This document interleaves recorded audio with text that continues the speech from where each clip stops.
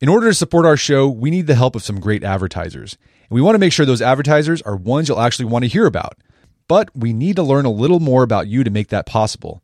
So go to podsurvey.com/artofman and take a quick anonymous survey that will help us get to know you better. That way, we can bring on advertisers you won't want to skip. Once you've completed the quick survey, you can enter for a chance to win a $100 Amazon gift card. Terms and conditions apply. Again, that's podsurvey.com/artofman, ARTOFMAN, podsurvey.com/artofman. Thanks for your help.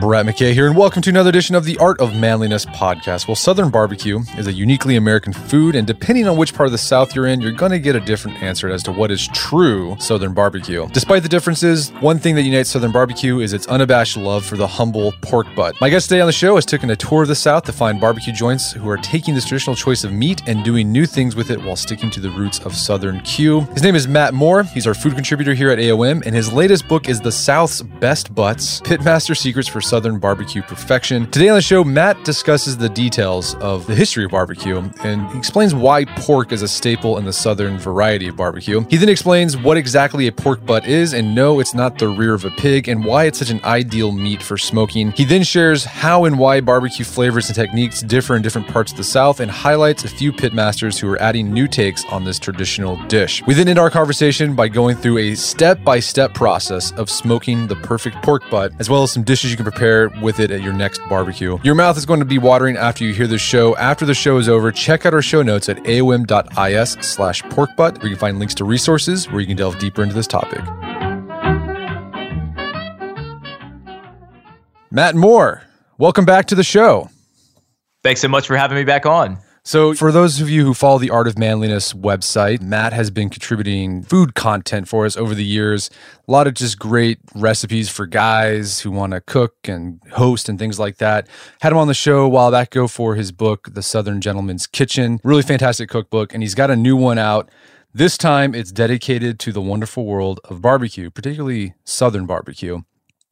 So Matt, what was the inspiration for you to travel around the American South in search of the perfect barbecue pork butt? You know, I like to say that opinions are like butts. Everybody has one. And being a Nashville guy, I like to liken everything to music. So I think in terms of barbecue today, and you mentioned particularly Southern barbecue, I don't know that there's any other barbecue besides Southern barbecue. That starts our first opinion for the podcast. There's Texas barbecue. We can get into that. Hey, I went to Texas. I went to Oklahoma. So I don't know that Washington State truly has barbecue. Sorry for any listeners up that way. For me, I wanted to go on a discovery. It's commonly agreed upon the barbecue belt is made up of 12 states. Think about the Carolinas, Georgia, Louisiana, across the South, all the way to Texas, up to Oklahoma. The only people that we kind of forget about in the South is Florida. Sorry. But I wanted to go out on the road and showcase all the different styles that regional barbecue has. You know, dry rubs in Memphis, mustard-based sauces in South Carolina, white-based sauces in Alabama. And by doing a focus on the pork butt, that was kind of my medium through which we looked at all the different types of recipes. So you're getting a lot of recipes for woods, you're getting techniques, dry rubs, whether it's sauced or not, how it's served. And then, of course, we round out the book, not just with pork butt, but we've got brisket and smoked chicken wings and all the sides and desserts that you could ever dream of. All right. So for our listeners who aren't familiar, what is the pork butt? Is it actually the pig's butt? No, it's a common misconception. Right. The pork butt, actually the butt is actually the ham cut, but the pork butt, as we're referring to it, is actually the pork shoulder. And again, there's a lot of opinions. There's a lot of mystery behind where that name came from. But the pork butt got its name back in the day because they used to salt cure the shoulder cut along with all of the other cuts and pack them in barrels. And those barrels were sold, and the terminology to refer to that barrel was a butt, B-U-T-T. It's where we get the name Boston butt. So it's actually the shoulder cut, which typically is a really tough cut. You know, it's a lot of muscle, a bit sinewy, and that's what requires such long cooking periods from anywhere from 20 hours, as I discovered in St. Louis, all the way down to just a couple of hours. And that's the unique thing about it. There's kind of 20 ways to skin a cat, and same way with a pork butt. So is that why the pork butt is often used in barbecuing? Because it requires, a considerable amount of cooking time to get it nice and tender? Yeah, I mean, barbecue traces its name most commonly to the term barbacoa, which is roasting meats over open coals on spits. I think the pork butt is so popular because it's really ubiquitous. Sorry for the Texans and Oklahomans, but to me, the pig is the cornerstone of Southern barbecue. And I think that the pork butt is kind of that veritable cut that everyone goes back to. It's a humble cut, it's cheap, stretches to feed a crowd. And for me, it's the starting point for kind of defining Q. As I mentioned earlier, liking everything to music. I think ribs for a long time have served as basically the lead singer of the band. Everybody loves ribs. They're adored by all, but they're quite finicky to prepare and also when you're consuming them. I think if you look at Texas and Oklahoma barbecue, brisket has come on the spotlight. It's kind of like the lead guitarist is trying to steal some of that spotlight from the rib. But the pork butt has always served as kind of the drummer or the bassist behind the scenes, keeping everybody in time. And I wanted to pay homage to it, to uncover what people are doing with that cut from state to state to state.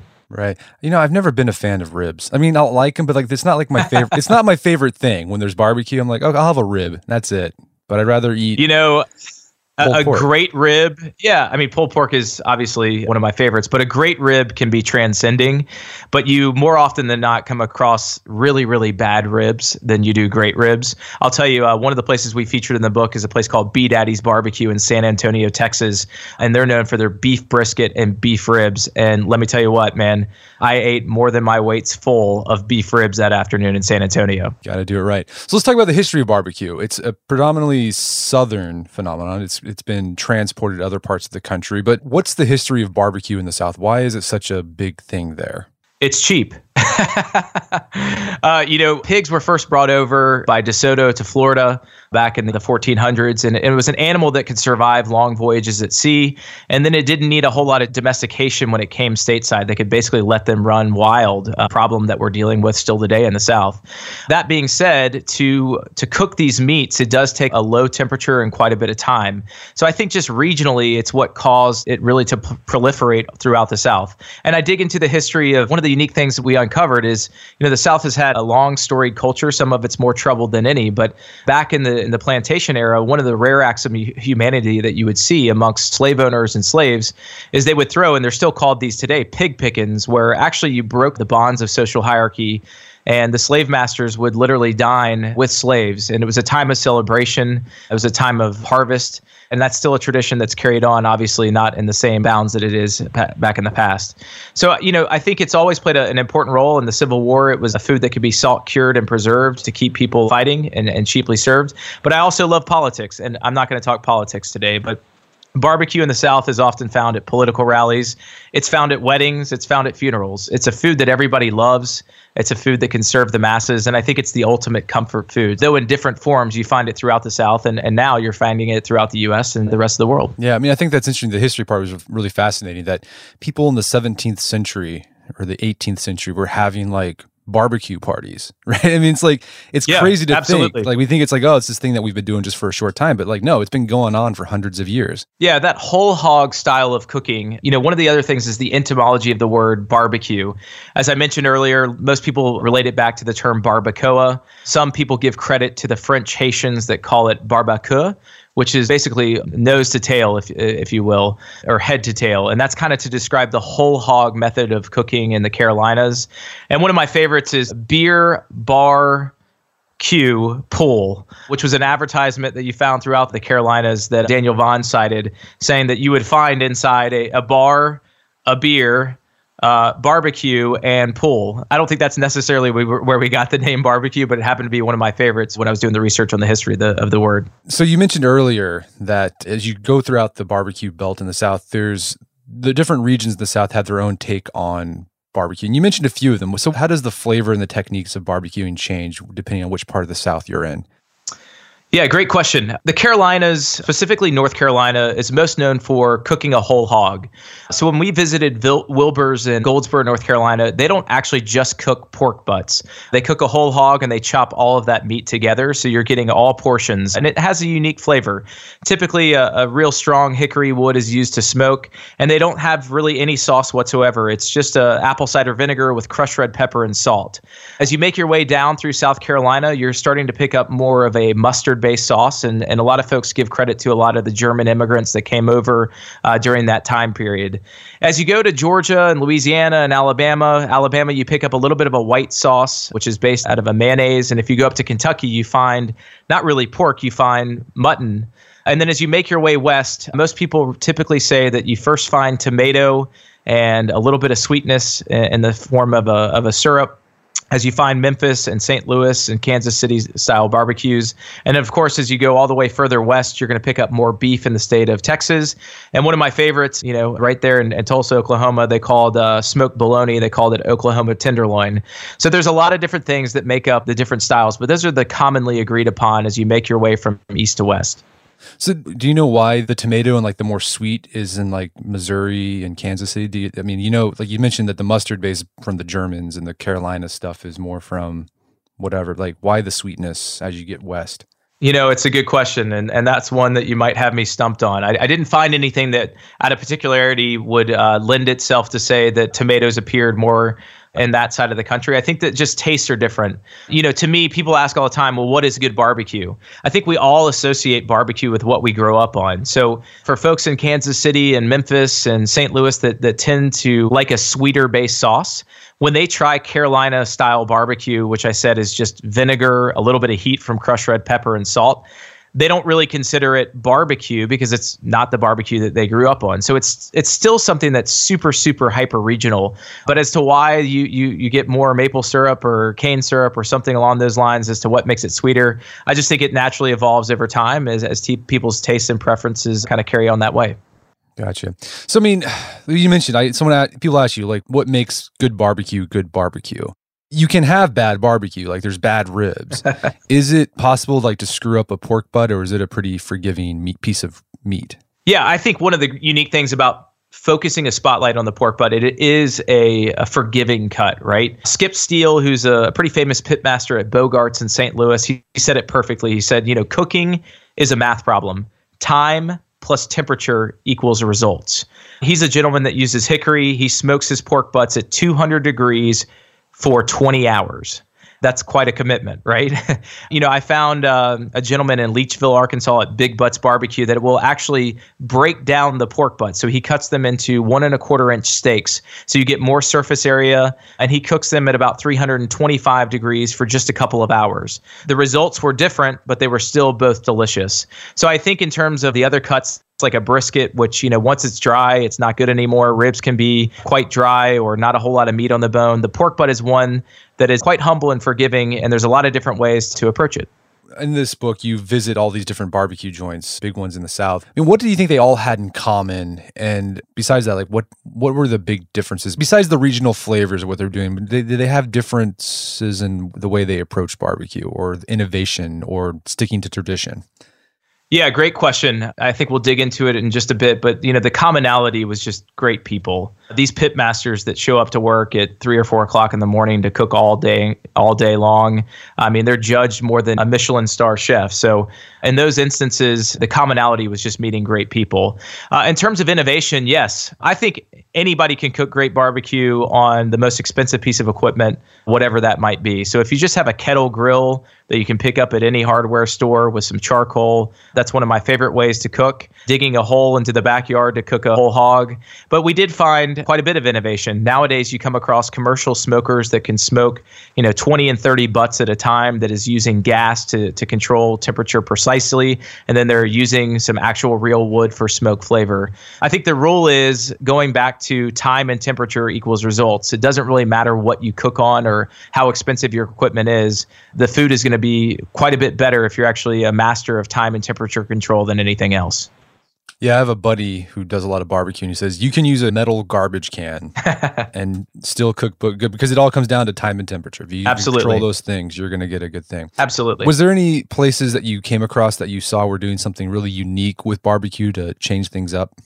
Yeah, I think one of my favorite places that I came across is called Heirloom Barbecue in Atlanta, Georgia. The Georgia Department of Transportation tried to shut the restaurant down because the traffic getting into the restaurant was so bad it was causing problems. That's no joke to those in Atlanta with the I-85 bridge that recently collapsed.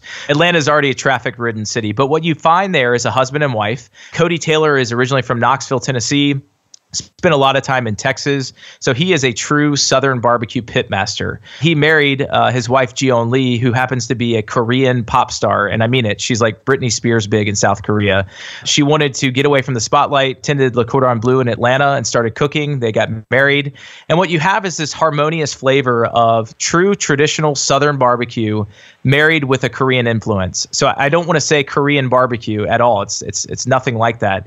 You're finding pork butts that are smoked, 16 hours over hickory, but they're marinated in a Korean red chili rub called gochujang, which gives it this incredible umami flavor. They've got, instead of a traditional coleslaw, they make a kimchi slaw. Their pickles are all done in a South Korean way. So to me, that was a really innovative style of cooking and of barbecue where they're really paying homage to the roots, but they're making it their own. But it is sort of, that innovation is baked in the DNA of barbecue because it's like you're combining all these different cultures into this new food, right?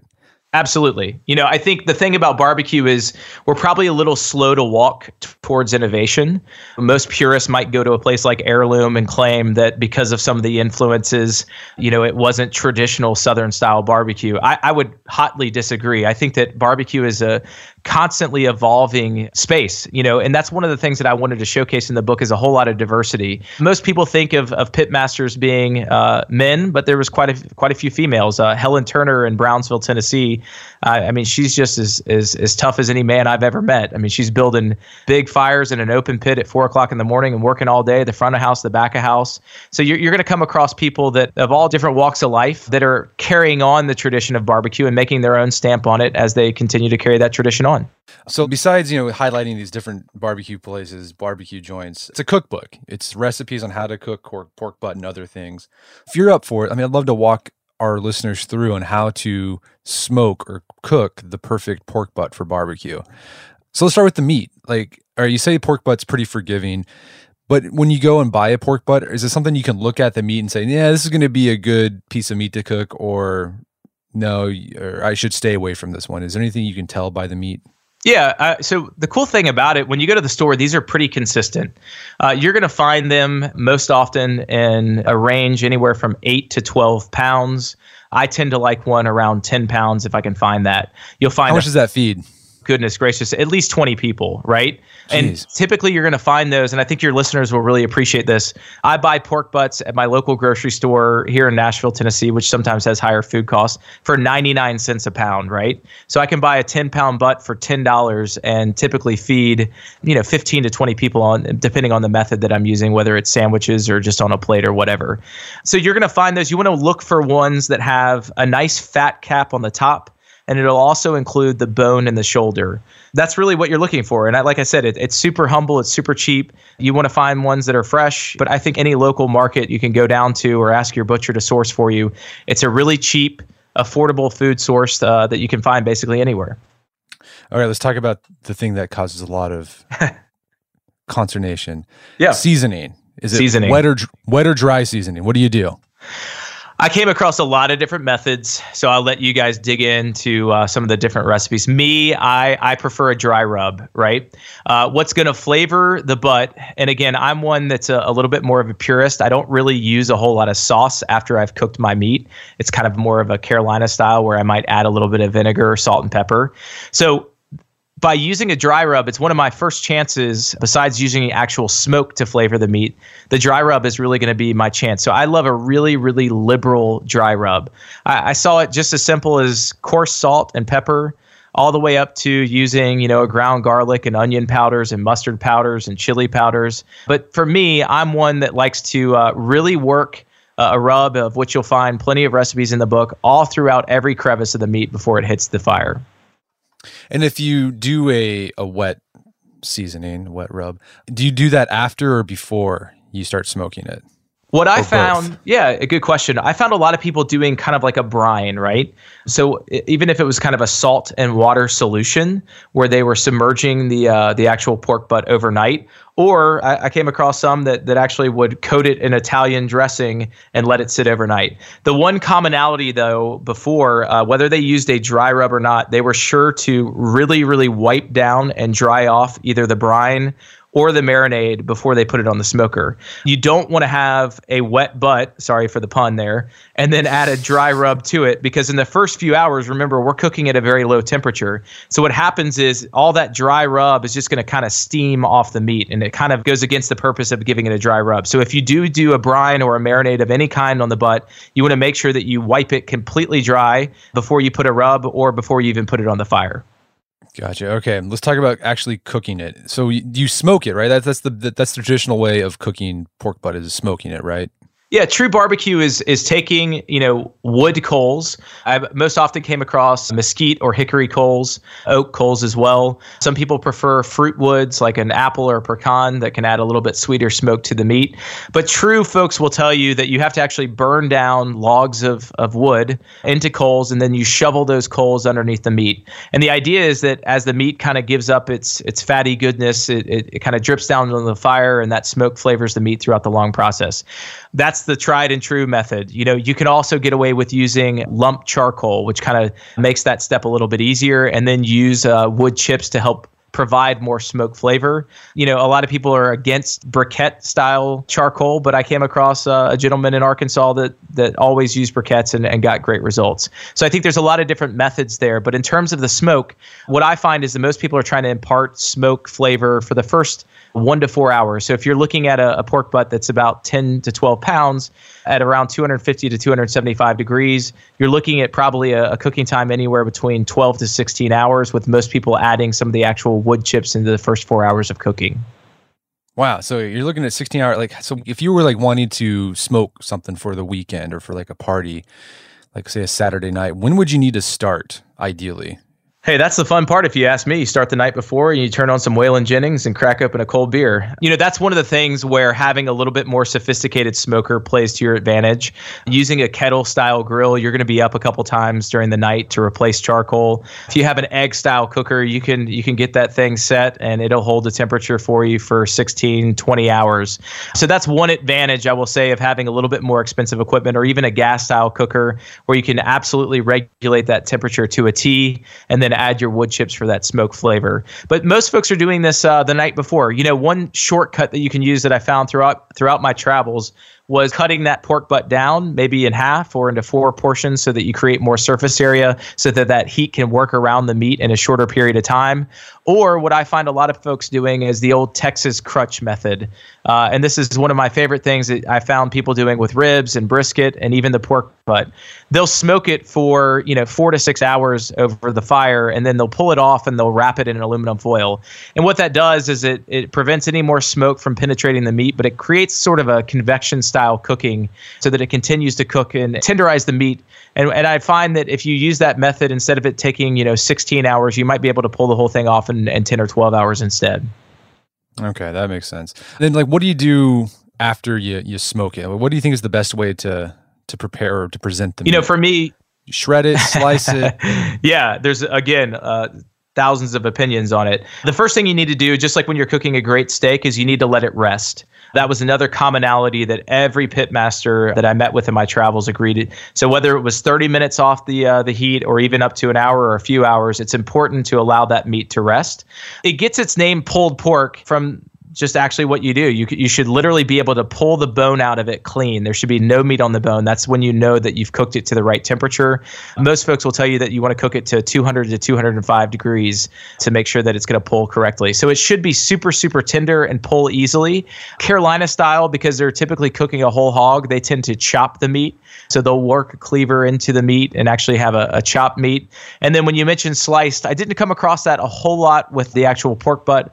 Up in Kentucky, we came across barbecued mutton, which was typically chipped, which would be more of a pulled style, or they would actually slice that. So that was the only place that we came across a slice style of the butt. Okay. And suggestions on what to serve with your pork butt? Just like coleslaw, baked beans. I mean, is baked beans a thing like for Southern barbecue? Or is that a Texas thing? Oh, baked beans are huge. I think we give you probably 75, 80 side recipes for rounding out the pork butt, and so traditionally it's served on a sandwich, right? You can choose whether you want to add sauce to it, if you want to top it with a slaw or pickles or onions. You're going to get a lot of different recipes for the method of service. I think what's really cool is, in Texas, they serve their pulled pork on tacos, right? I came across a pulled pork ramen where they're actually taking the pork meat and infusing it into a bowl of noodles and ramen. So for me, however you want to serve it, there's a lot of different variances. And I think this is a good point. We've talked a lot about a pretty lengthy cooking process, whether it's 20 hours or a few hours. It's a big commitment. I wanted to write a book in a way that if you didn't have time to cook your own butt, you could go to your local grocery store or your local barbecue restaurant and pick up a pound or two of pulled or chipped pork and use that as a base to all the other recipes in the book. So if your time is a pinch and you still want to make these recipes, just outsource that portion to the local store or restaurant, and you can still get a lot of enjoyment out of cooking the recipes. All right. So I'm from Oklahoma, grew up in Texas for a little bit. We can't talk barbecue without talking beef. Let's talk brisket. Like, man, I've messed up lots of briskets before trying to cook because it's such a finicky piece of meat. I mean, what's the secret to make sure you get something that's just nice and tender and just it's you can eat it, right? Like you're not like chewing a piece of leather. Yeah, I got to be honest with you. A friend of mine who works for the FBI told me about a place in San Antonio called B Daddy's Barbecue. You got to be, when you think about it, finding a pork butt in Texas was really difficult. But the reason I went there is because you have so many military guys that are down there from other parts of the South that just demanded a pork butt. I went for the pork butt, but I could not leave because of the beef ribs and the brisket. One thing about brisket is it's hard to find and source a quality of meat. I mean, you've got to really spend a good bit of money to get a great cut. Depending on the time of the year that the cows are actually slaughtered, that's going to play a big part into the quality of the cut that you're actually going to smoke. From there, it is, like I said, time and temperature equals results. B.R. Anderson, who's the pitmaster down there, he uses salt and pepper. He smokes it low and slow, and then he actually wraps his kind of in a craft style paper. So it's a bit of that Texas crutch method, but not using foil. So it keeps it nice and moist, but it's not kind of convecting that heat. So it's a little bit more gentle of a cooking method. I think brisket is a finicky meat. You want it to be moist, you want it to be fall apart tender, and there's a fine line. Typically, most pitmasters will tell you that they've got about a 30-minute window to where it needs a little bit more cooking, and then if you go too long, it's going to be dry. And I think it's just something that you have to perfect over time. But we certainly give you his recipe and method for you to try out at your own home. That's awesome. Well, hey, Matt, been a great conversation. Where can people learn more about the book and your work? Yeah, thank you for having me back. We are going to do some of the recipes on the blog at The Art of Manliness. And then you can also check me out Instagram at Matt Moore Music or via my site at mattrmoore.com. Awesome. Matt Moore, thank you so much for your time. It's been a pleasure. Hey, Brett. Thanks. My guest today is Matt Moore. His latest book is The South's Best Butts. It's available on Amazon.com and bookstores everywhere. Pick up a copy. Also, you can check out more about his work at mattmoore.com. Also, check out our show notes at aom.is/porkbutt, where you can find links to resources. We can delve deeper into this topic, and you can find more of Matt's cooking content at theartofmanliness.com.